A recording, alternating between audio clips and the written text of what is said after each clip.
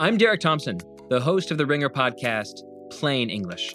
Look, a lot of news these days is kind of nonsense. I'm not trying to reinvent the wheel here. I'm just trying to ask the questions that matter from people who know more than I do about everything I'm curious about. And that's most things. Recession fears, AI hyperbole, psychology, productivity, China, war, streaming, movies, sports, you name it. The world without jargon. The news without bias. Plain English with Derek Thompson. Subscribe wherever you get your podcasts. Hear that? It's the sound of someone whacking the ground with a rake. Specifically, they're beating around the bush, which we've done enough of in this ad too, so let's get right to it. The new Moneymaker scratch-off from the Ohio Lottery doesn't beat around the bush. Money Maker. Play the game and you could win money, up to $2 million. With more than $88 million in prizes, ranging from $50 to $500, Moneymaker cuts right to the cash. Lottery players are subject to Ohio laws and commission regulations. Play responsibly.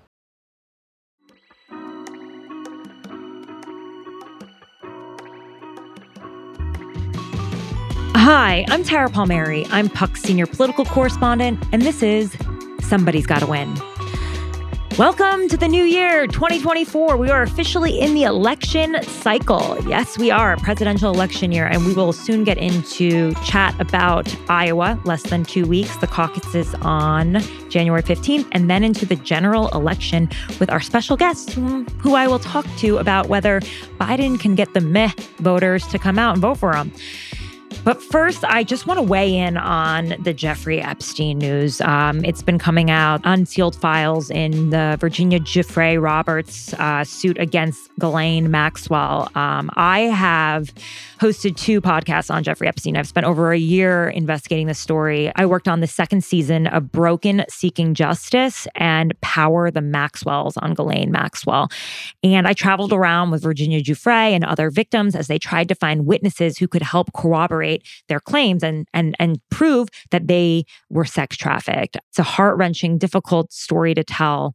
But there's one thing I took away from it all. It was that Jeffrey Epstein was not discreet about what he was doing. And while a lot of people are saying, wait, there aren't any new names that are coming out. We know, Prince Andrew, Bill Clinton, Donald Trump were his friends. They all deny it. There's no new list of new leaders, heads of banks, politicians that have come out. I think the thing to remember in all of this is that Jeffrey Epstein traveled in a very influential, extremely wealthy group of people, and he was not hiding what he was up to. He's a 50-year-old man, 56-year-old man with women who looked like they were teenagers. It was creepy. It was weird. If people didn't see it directly, they had heard the stories. After all, he was convicted in 2006 in Florida for procuring a minor for prostitution. Who wants to work with this guy? Who wants to take money from him? And if you listen to my podcast, you'll hear from the witnesses, including his houseman, like he was just doing what he was doing pretty much out in the open. And so in a lot of ways, I think the bigger story is even if these people didn't engage in sex trafficking, they knew that Jeffrey Epstein was not a good guy, and they continued to spend time with him because he was rich. They took his money. They did deals with him. Sure, sometimes it was for philanthropy, for the arts, the sciences. But, he was able to rehabilitate himself after that. And he was able to get back into society and probably continue to molest and sexually traffic women. So I think that's the bigger part of the story rather than, who's the new John coming out? It's why didn't this person expose Jeffrey Epstein sooner for who he was? And yes, a lot of these women claim that some of the men on the list did sexually molest them. And I think we have to take their claims seriously. It's very hard to prove. But we'll see if the wheels of justice continue to roll. But yeah, I just wanted to weigh in on that since I am an expert. And I hope you will check out those 2 podcasts because I spent a lot of time on them. I put my heart and soul into that. Okay, now back to the election. The Iowa caucus. It's less than 2 weeks away on January 15th. And right now, for everyone who is not Donald Trump, it's just an expectations game. Trump is polling at 50%, according to an average of Iowa polls. And it's really now up to DeSantis and Nikki Haley to try to spin a second place into a first place heading into New Hampshire. So right now, according to an average of polls, that 538 puts together, DeSantis is at 18% and Haley is at 15%. That's more than 30 points away from Donald Trump. Some polls show Haley actually eclipsing DeSantis and coming in second.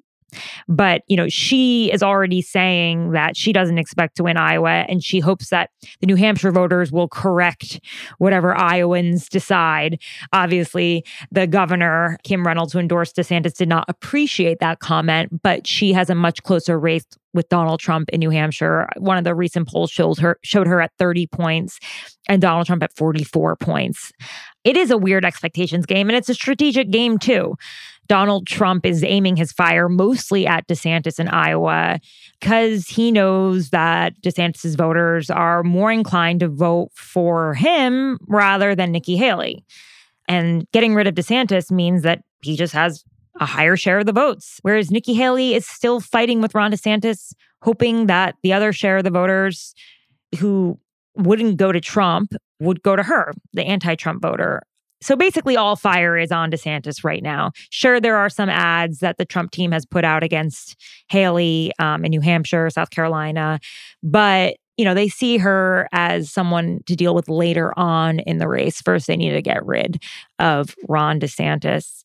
And truly, DeSantis sort of keeps her in the game because if all of his voters end up going to Trump, there's a bigger delta between her and Trump in New Hampshire. So here we are talking about the expectations game, the race to second place. And I think for these other candidates like Nikki and Ron, they just need the money. They've got the money. They can keep rolling. Nikki Haley is fully expected to keep rolling into her home state of South Carolina. And I've been told from Trump's team that they want to, quote unquote, finish her off there, like Custard's last stand. If she wants to know how unpopular she is in her own state, we're going to show her. Yeah, exactly. That was from a Trump official. So there will probably be some drama as long as one of them stays in the game. But Trump's team, they're not spending as much money, whereas Ron DeSantis and Nikki Haley are going for broke on advertisements in the early primary states. They're still fighting for second. But Trump really, as he looks like he will almost definitely be the Republican nominee, he's sort of saving his resources for the general election where he'll have to take on the Democratic incumbent, Joe Biden. So we'll talk about the general election mostly in this episode. And for that, I've got bestselling author and journalist Joshua Green on the pod to talk about his new book, The Rebels, Elizabeth Warren, Bernie Sanders, Alexandria Ocasio-Cortez, and the struggle for a new American politics. Joshua Green is one of the preeminent journalists on the extremes, or the activists, really, of both parties, the Republicans and the Democrats. He had a great book called The Devil's Bargain about Steve Bannon. It was a #1 New York Times bestseller, and it really helped explain the movement that brought Donald Trump into the White House. It was the backlash to the 2008 financial crisis, the feeling that the bankers had won, and generally an angst against the shift toward globalism. We saw it all over the world. In the UK with Brexit. Elizabeth Warren, she was tapping into this too on the left when the banks were getting bailouts. And she was a really loud voice for the left wing of the party, which led to Bernie's rise and then AOC's rise. So Josh, tell me how you think these same activists, these same leaders of the populist wing of the Democratic Party are going to play into 2024. Yeah, well, Democrats have always been, or traditionally been, the party of workers, unions, middle class, that sort of thing. And part of the narrative in this book is, my big claim is that the 2008 financial crisis was basically this earthquake in American politics that gave rise to a populist strain on the right, which led to Donald Trump, the Tea Party, that sort of thing, and a populist strain on the left, which led to my three characters in The Rebels, Warren, Bernie, and AOC. And what made this history interesting to me was that, I've been a Washington political reporter for a long time and cover the campaigns like you do. And, when I was out on the trail with Bernie in 2015 or Trump in 2015, there was just a lot of excitement around these people and a lot of kind of animosity toward the old dynastic politicians. Jeb Bush was the original frontrunner, and of course, Hillary Clinton. And it just seemed like something kind of fundamentally had changed. Like the mood of the country was very negative. A lot of it was due to the fact that 5-6 years after the crisis, people still didn't have jobs and didn't have the retirement accounts, that sort of thing. And, we saw the effects of that in 2016. So from where I sit, these characters have had a big effect because what they did, once Trump got elected, Democrats collectively woke up and were like, holy shit, how does a guy like this get elected? What have we been missing? And that's when you really begin to see this sort of steer toward more of a return to the kind of working class focus. And Biden was definitely the most centrist, Wall Street normie in the group in 2020.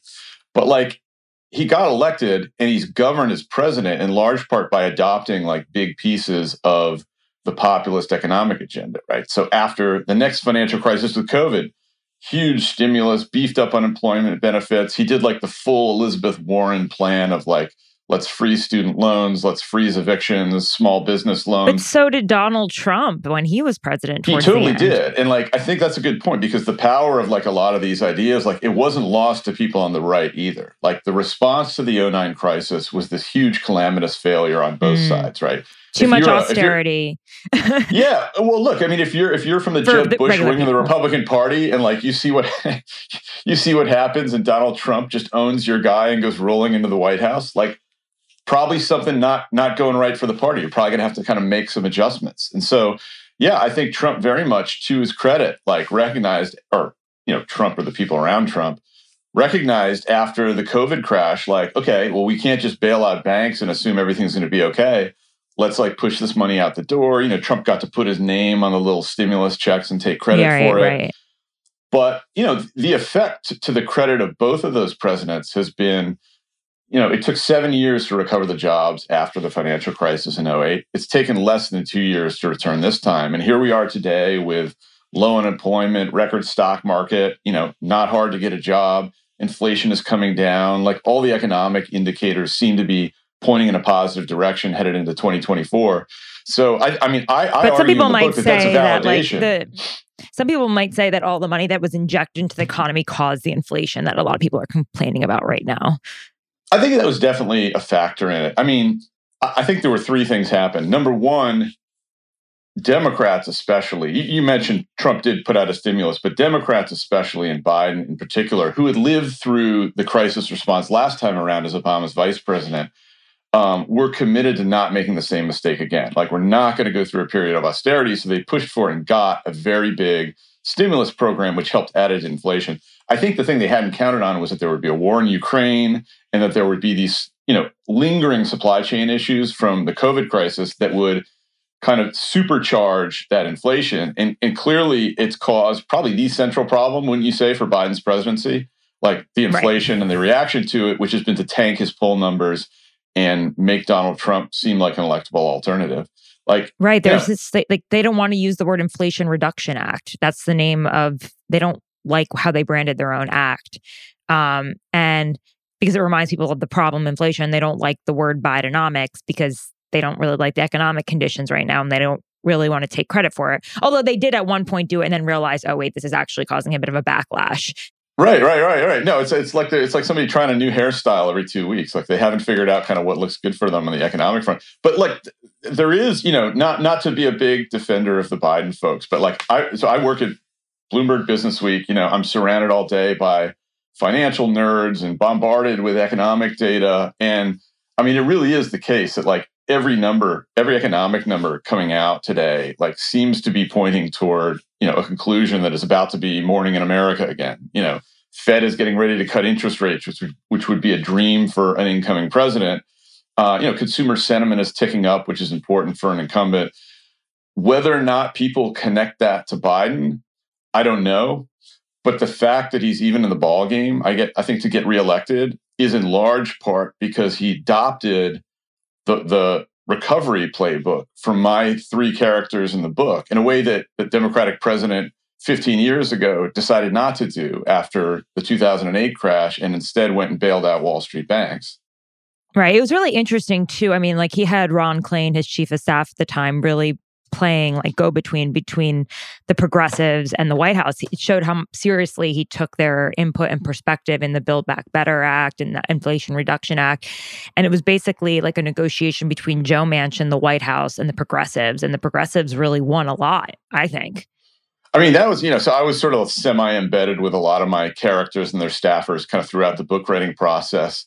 And the thing that amazed them was, like, I was talking to one of Warren's longtime staffers who'd been around back in 2009, remember, before she was a senator.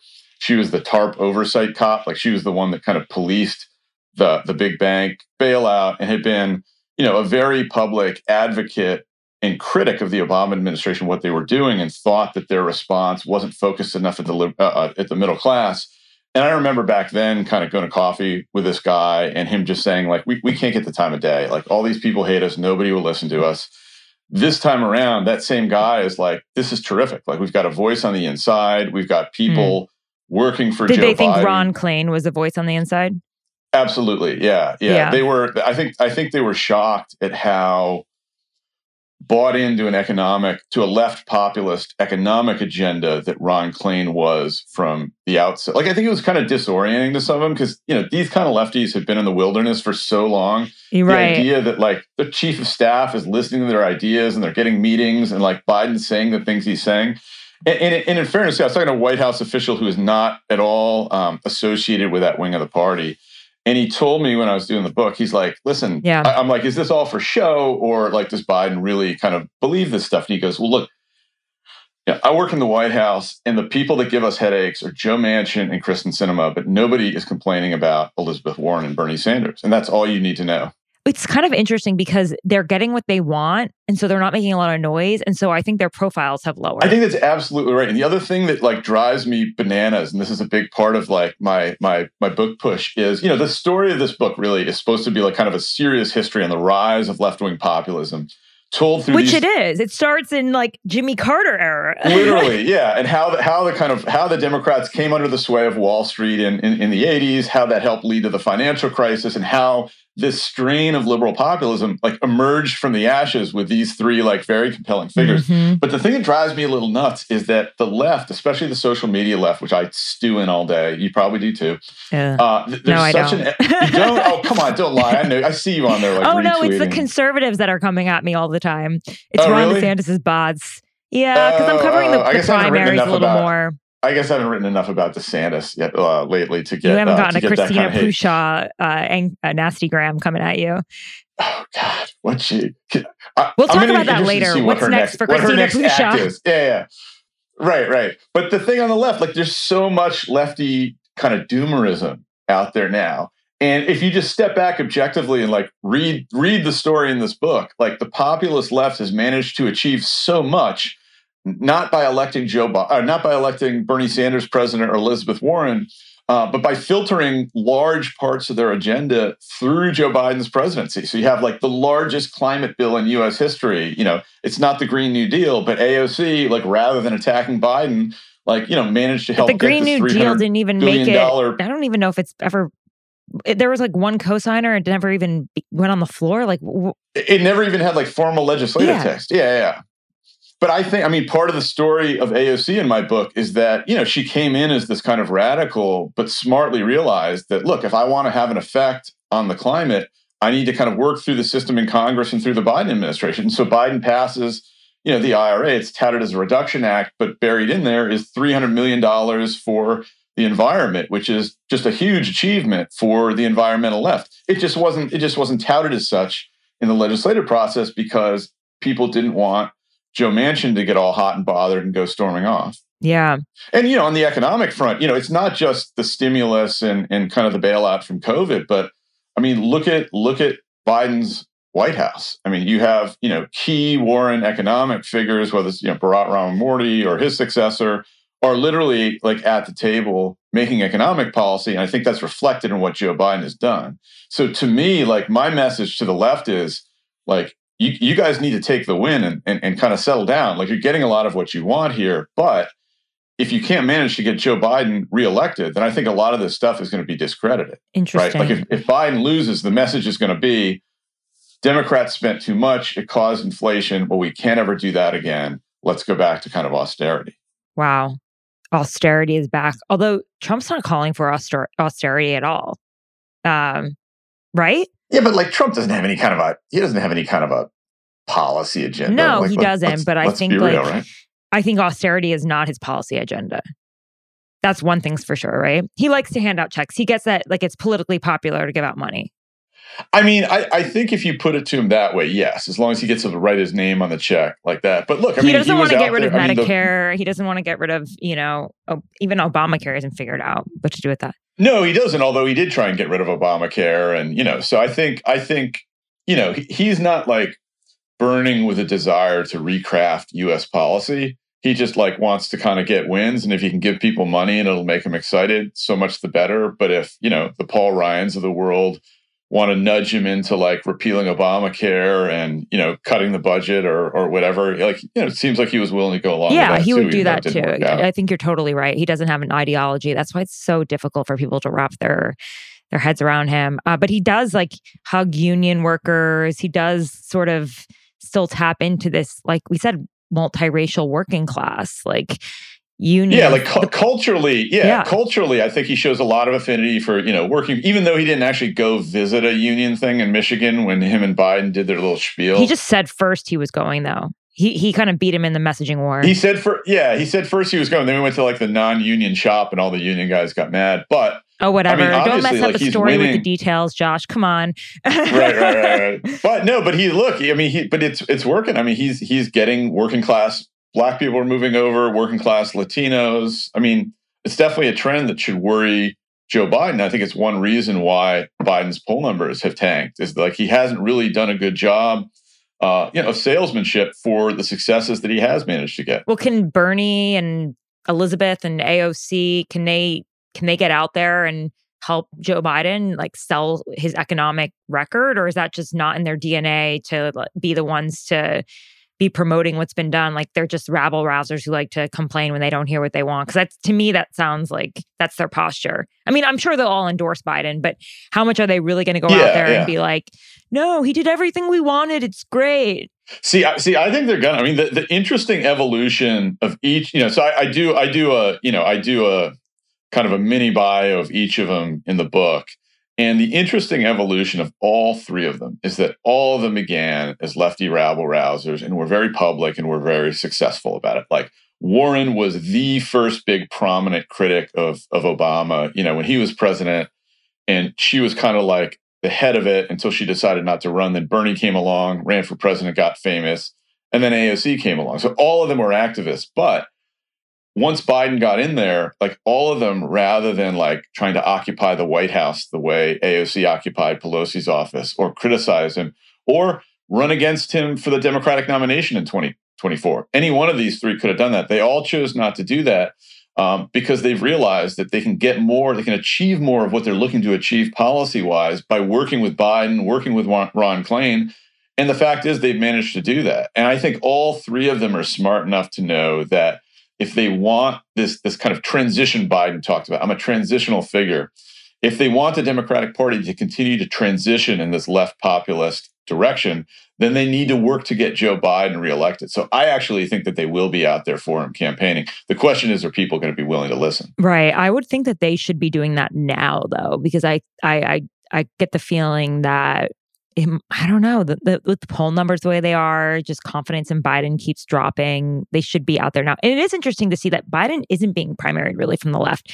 Maybe Cornel West, but it's basically on foreign policy, it feels like. That's the only way he's being primaried from the left. Am I wrong? I mean, yeah, well, look, Stein, maybe.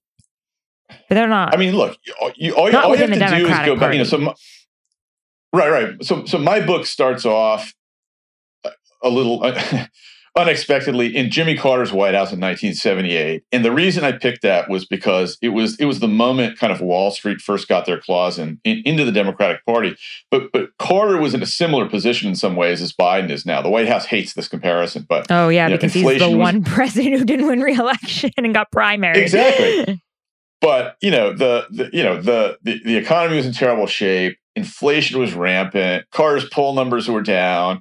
But what happened back then was like the left turned on Jimmy Carter. Like 12 Democratic senators got behind Ted Kennedy, convinced Ted Kennedy to run against Carter in the Democratic primary. This time around, that didn't happen. I was talking to Bob Shrum for the book, who worked for Ted Kennedy during that race. He must have been 12 years old then. I think he was. Yeah, or else he's 112 now. Yeah. But he pointed out, like, the situations really aren't that similar. Like the Democrats still have confidence in Joe Biden, but especially the Democratic left, the populists that I write about, Warren and Bernie and AOC. And you can see that in the fact that none of them are challenging Biden. Like, no realistic kind of like non-goober candidate has gotten into the Democratic primary. Instead, it's this kind of menagerie of, like, Dean Phillips and Cornel West maybe. And I guess RFK isn't in the primary anymore, but him and his Valken are out there trying to do whatever they're trying to do. They're kind of gadflies. Like, they're not anyone. None of these are serious blue chip politicians who present any sort of threat to Biden or anybody else. So I don't know. To me, blue chip politicians. I like that. It's like how you talk about companies. I'm going to use them. Stealing. Well, it's like how you talk about like I was actually thinking about like football prospects or recruits or something like that. You get your blue chippers, and then you got your sad walk-ons like Dean Phillips. I sort of consider to be like the sad walk-on who can get a scholarship. I mean, his latest tweet was like, don't you want a president who lived through something about MTV or something like that? I can't remember. Yeah, I saw that. I'm like, what the It's obviously his only differentiator is age, but it's a serious one. And obviously there's. But he also seems kind of a. I don't know. He sort of presents as like a weirder dude than I'd really expect. Like, I knew he'd been in Congress for a while. I might have interviewed him once or twice back in the day, but like, he seems like a real oddball, like just in the way he's run his campaign and who he's surrounding himself and what his message is or isn't. Or he hires a Republican to launch his campaign. He's a billionaire, gelato-ware. How do you even make that much money from gelato? I'd like to know. I don't know. He's not a billionaire. I take that back. Sorry. Centimillionaire. Nepo baby, though. You write a lot about white working class rage. Elected Trump, right? Also, followed Elizabeth Warren, created a populist movement on the right. And then Bernie Sanders. It's interesting because like my father is a Trump supporter, traditional Republican, but like found his message to be appealing, like we'll probably vote for him again. And it fits that demo. But he also, like, the Bernie Sanders message appealed to him as well. And I know there's a lot that's been written about it, but you write about it in your book, this idea that there's a lot of crossover between these voters, but like, how do you win them back into the Democratic Party? I don't know. Like, that's a great question. And sort of the thesis of my book is that, for all the kind of drama and social media and cable news stuff we give to cultural fights about, race, gender, plagiarism, COVID, whatever. Like, at the end of the day, when I was out on the campaign trail, and still to this day, talking to kind of Bernie voters, talking to Trump voters, back in 2016, I always ask, like, who's your second choice? And for a lot of Bernie people, like, if you weren't in a college town, if you're just like small town in Iowa, talking to a working guy, a lot of times it would be Trump. And at Trump rallies, a lot of times it would be Bernie guys, because the similarities in their message back then, like, people forget this about Trump. But in 15 and 16, it was establishment, but he used to go after walls. I mean, he was running ads about Lloyd Blankfein and Goldman Sachs. I mean, he was like, and this was Steve Bannon, but it's just pure uncut economic populism. And like, that stuff matters. Like, the economic stuff, the kitchen table stuff, like, really matters with working people. Because at the end of the day, once you get outside the bubble of kind of Washington political nerds, like, most people, I think, make their decisions based on, how is my life going for my family? What do my prospects look like for my kid to go to college or get a job? How's my retirement account doing? Am I fearful I'm going to like lose my job? Do I feel like I'm getting screwed by China or this or that? They often don't vote on both noble of those guys, things like democracy. It's not like they're greater inclusion. People they're looking at politics at the level of their own lives. And like, I totally respect that. And I try and get out of Washington as much as I can to kind of do that kind of reporting. I was in Aliquippa, Pennsylvania at a steel town a couple of weeks ago, where they're building this new low carbon steel plant. A lot of it owes to Joe Biden. And I'm asking the people there, I'm like, wow, you must be psyched about Joe Biden. And they're like, why? I'm like, well, it was his bill that they had no idea. they're just happy because, things are turning up, son's going to get a job, things are looking up for them. So I think that this kind of economic populism, this populist working class message really has a kind of power and is necessary for Democrats in particular to foreground, for Biden to foreground.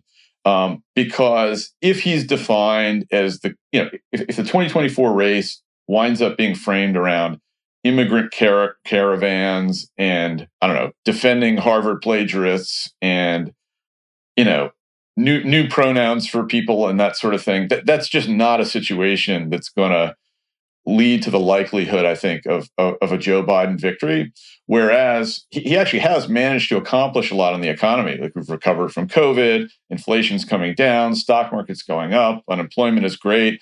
He has a message he could go out and sell to those kinds of people if he gets out of the White House. And if he decides that that's what he wants to talk about, rather than, what is it this week? Saving American democracy. Yes, they really love the American democracy stuff. They're all over the country talking about it. And listen, democracy is important, but I don't know that everyone's thinking about it. It's like what men think about ancient Rome or something like that. Yeah, it's a big guy. I thought it was more conservative men that were obsessed with ancient Rome. Oh, is that true? I mean, my thought always was like, if your big concern is, oh my God, we're going to lose our democracy, you're probably already pretty politically attuned, and you're probably already a Joe Biden voter. Like, so who else are you persuading? But those are anti-Trump voters anyway. Like, they're exactly, dyed-in-the-wool anti-Trump voters. If you're afraid of democracy, you're pretty like... But sadly, nobody has put me in charge of the Biden campaign to kind of redirect along the economic populist lines. Or you're lines relying on like female activist voters to come out and vote for abortion rights, essentially, right? Yeah. That's another bit of it. It's interesting. So I was, before the 2016 campaign, I actually didn't cover the 2016 presidential campaign. I covered Brexit in the UK. And like, I thought Brexit was going to happen. I saw like the excesses of globalism and the feeling that like the elites were out of touch in Europe. Just because like, going out to towns that were like formerly Labour, like Doncaster, and that had become UKIP, the United Kingdom Independence Party, and like Nigel Farage was like, people had tattooed his face on their arms, and he's like signing babies' heads. And like, he was like a spiritual leader there, the way that Trump is, and a big like, no one knew that I was living in Brussels with a Polish passport because my mom's Polish and I have 2 citizenships, and like, so I actually was engaging in the kind of what is it called, like they had open borders, and so these workers from the Eastern Europe, where they weren't on the pound or the euro, could like, bring their money back. They get the zloty, it's worth more, and they were just economic migrants, exactly what we have right now with our southern border, except it's legal there, and you get all of the, you get all the economic benefits. You also have to pay taxes in that, country. But, if you talk to them, they think, oh, I'm just talking to an American girl, but they would really like tell me exactly how they felt, these old generals or colonels, about the Polish people that are coming through, or the Czechs that are taking their jobs, and the mining towns, and not mining towns, whatever, the industrial towns that were there in Britain. They were feeling the impacts of it. And you saw a lot of like shut down shops, and you felt like the sort of depressed area of Little England. And Bannon's big thing was that Brexit energy was what swept across, the Atlantic to the US and kind of led to the rise of Trump.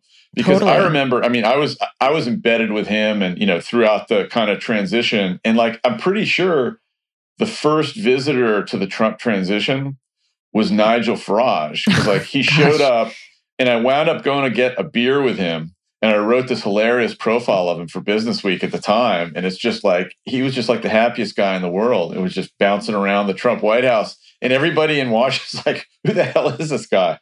But no, he was a huge leader. He was like the spirit animal of like the Trump White House for like the first month or so. And he made a lot of money that night on Brexit. But I remember the sky was pink. I was in Brussels, and I remember I knew it was going to happen. I'd also like written some pieces that got picked up this was for Politico Europe, that got picked up in the British tabloids. Like, just like one of them was like, these members of European Parliament, like you wouldn't even know one if they smacked you in the side of, like if you saw them on the side of the road, you wouldn't know them, even if you were in your own country. And they had their own drivers, and they had like the drivers had suits, and it was just like the excesses of like bureaucracy, and like people had just not understood exactly what the European Union was doing, but all they knew was they felt like they had less because of it, and they were fighting against Europeans for the same job. So I felt it. I knew it was going to happen. Then my friends the next day, the Brits that I was friends with who worked at like the Daily Mail and the Telegraph and the FT, a lot of them just didn't think it would happen. They were crying. In fairness, it was like very close, the vote. And I know people are suffering now because of it, but I don't know. When I came home, I just told people, I'm like, I think Trump's going to win.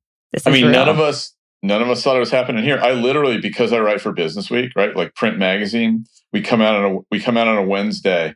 I had pre-reported and pre-written a Hillary wins the White House cover story for 2016, like a lot of folks did, because like I wasn't going to have a lot of time, and like 10 p.m. I was just like, oh shit, he's going to win.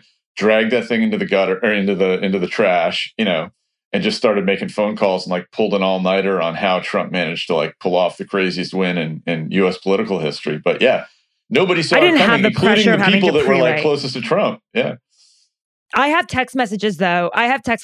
With random European diplomats saying, like, I'm like, didn't I tell you who'd win? They're like, yeah. You were right. I just had a feeling. Also, like my parents live near Bucks County, and I like listened to my father, and I just sort of gotten the vibe that like, oh no, this is real. Now, okay, what's your gut feeling now going into this next election? I mean, the polls are better for Trump than they were in 2016. They're better than they were for him in 2020. So here's my thing. My gut feeling is sort of like dread at the prospect of having to cover another Trump presidency, not for political reasons, just for like lifestyle exhaustion, constant bombardment of news reasons, because I feel like I've only just recovered from the first Trump administration. So there's a little bit of that. In terms of like the numbers, because I do work at Bloomberg and we are like a financial company, and like this stuff is just crossing my screen all day long. It is kind of interesting to me that like, I feel like the vibes for Biden hit like an all-time low, like maybe the last week in December, the second week in December, something like that.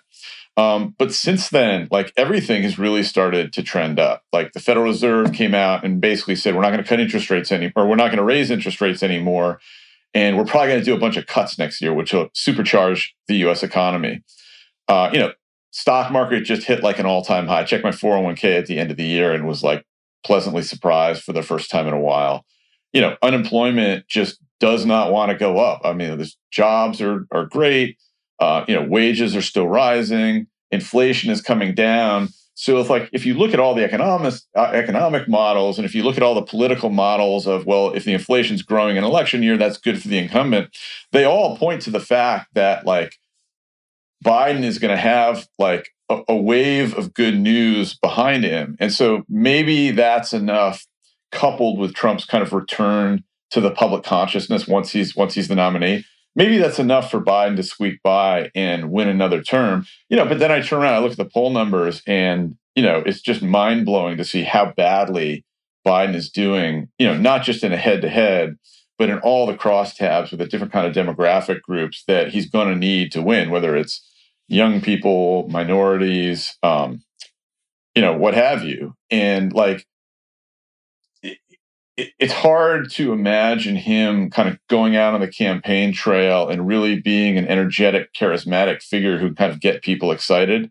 He doesn't seem to really have that in him anymore. And, he's so protected and shielded from the press that I just wonder, is he going to look to most American voters like he's up for another 4 years of the job? And I think that's still an open question. No, I agree with you. I mean, he doesn't exactly like inspire a tribe of, young or like excited Democratic voters. I know that the economic indicators you mentioned are interesting, and definitely, if you believe in trickle down economics, it will certainly help. And high unemployment rates are great for even, low wage workers. But a lot of the things you talked about, like the stock market and 401ks, like, I don't know if that's like a, middle-class populist indicator of wealth. You know what I mean? If it's like eggs are still insanely expensive and they haven't fixed supply chain issues. And also it's just like, is the age thing just going to totally, I don't want to use the word Trump, but like, is that just going to be the like, is his age going to sort of be the biggest factor? regardless of, and people actually don't think the economy was going well under Trump. And in fact, they sort of have a bit of nostalgia for the economy under Trump, which is I think they do right now. I mean, the question is going to be, if the economy is booming 11 months from now, which it looks like it might be, does that kind of Biden economy versus Trump economy, is that as much of a variance as it seems like right now? Or if things are going well, does that lead people not to kind of long for the glory days of the 2019 economy? And also, like, I think it's really going to come down to, there's going to be a pool of voters, not necessarily working class, who are kind of like, I think of them as like the meh voters, don't love Biden, don't love Trump. In last cycle, we called them double haters. Like they don't like either guy, but they're going to vote for one or the other. I think at the end of the day, people listening to this podcast, somebody's got to win. Exactly. I think at the end of the day, like, those are going to be the people that determine whether Joe Biden gets in there for another term or not. And so I do think that things like the stock market matter, because like I know a lot of these voters, I'm related to some of them, and they're going to look at the state of their lives. They're suburban moms, the parents of the kids that my kids play with, their 401k is doing good. If Trump has frightened them by saying something batshit like in October in a debate or something, like, they don't like Biden, they think he's too old, but I could totally see them voting for Biden again, and maybe doing so like in enough numbers that it gets them across the finish line. That's interesting. So you think in this election, it's not so much about like stirring up populist fever for the Democrats. It's more about getting the meh voters to vote for Biden, and like Trump will have to just get his crew of voters, which are like low propensity voters. They come out of nowhere and they have to come out for him. And like Biden basically has to get the meh to vote for him rather. I think the Met voters, get activated by populism if the populism is along the channels of, listen, I came in and I inherited a terrible economy. We sent you guys checks. We made sure you didn't lose your job. We froze your student loans and canceled them when we could. We made sure your kids weren't unemployed. Now look at the economy. Everything's moving in the right direction. Stock market's growing. U.S. manufacturing has come out of a slump. I think that that's a message that can appeal across working class and suburban class voters. And I think that's the one Biden needs to make, because if the race turns into a fight about whatever culture war issue Trump is pushing, then I don't think that's something that advantages Joe Biden. So in some sense, these like populist heroes are not really the people that we need in this election, in the same way they weren't really what we needed in 2020 when like people just wanted an adult. They weren't looking for like a big change. So I think their policies were needed, and it's to Biden's credit that he recognized that and put them into being. And I do think that there are certain places like where Biden is suffering, like with young people, where an AOC campaigning for him, a Bernie Sanders campaigning for him, could have a big effect. You should like embed those two people in college towns all over the America, from now until election day, and have them talk about Joe Biden, because he needs all the help he can get with young people. He basically needs them to go out and be like, listen, Biden did everything we wanted. It's great. You got to give him another shot to do more. And let the Biden team try to handle the mez. The meh voter. I like that, by the way, the meh voter. Okay. And then Trump, what does Trump, Trump has his base, right? But that's probably not enough. And he's got to somehow. Trump has his base. To me, he's the bigger wild card with all the indictments and the criminal charges and the Supreme Court and getting, knocked off the ballot or maybe put back on. That's the bigger wild card for me. If the Trump of 2016 can kind of come back and control his crazier impulses, which I'm sure he can't, and, talk about some of the populist stuff that he did and how he's going to make the economy great again, and not go off on like bizarre election denial tangents, then I think he'd still be a pretty formidable candidate. And he's already leading in most of the polls. But if he comes back, I don't know, you saw him on that New Year's Eve thing where Vanilla Ice was performing, and some of the shots of Trump. I didn't actually watch that. He looked completely out of it. He just looked like this kind of waxy old man who was like tired and didn't know where he was, and like, I don't know. Okay, it trended on social media for a day or two, but like he didn't look like kind of the powerful. I think I gave myself a digital detox that day. Oh, good for you. I should go back in time. Yeah. Good for you. Well, if Trump has the energy and the charisma and frankly the entertainment value that he did as a candidate in 15 and 16, like I do think he'll be a pretty formidable candidate in 2024. But I'm not sure that he's still got that. Got it. Well, Josh, thanks so much for coming on the show. Josh's book is called The Rebels: Elizabeth Warren, Bernie Sanders, Alexandria Ocasio-Cortez, and the Struggle for a New American Politics. Joshua Green, thank you so much for joining. And Josh also has another great book, The Devil's Bargain. It was a New York Times bestseller, and I consumed it very quickly because all of his books are really well reported and written and really get you inside not just the mindset, but like the formation of these political forces and how they've had their impact on politics. And we'll see how they play out in 2024. Thank you very much. Couldn't have said it better myself. This was another episode of Somebody's Gotta Win. Thanks to my producers, Devin Baroldi, Connor Nevins, and Christopher Sutton. If you like this show, please share it, subscribe, rate it. If you like my reporting, please go to puck.news/Tara Palmieri and sign up for my newsletter, The Best and the Brightest. You can use my discount code TARA20. We're returning to our regular schedule next week on Tuesday and Thursday. Thanks for listening.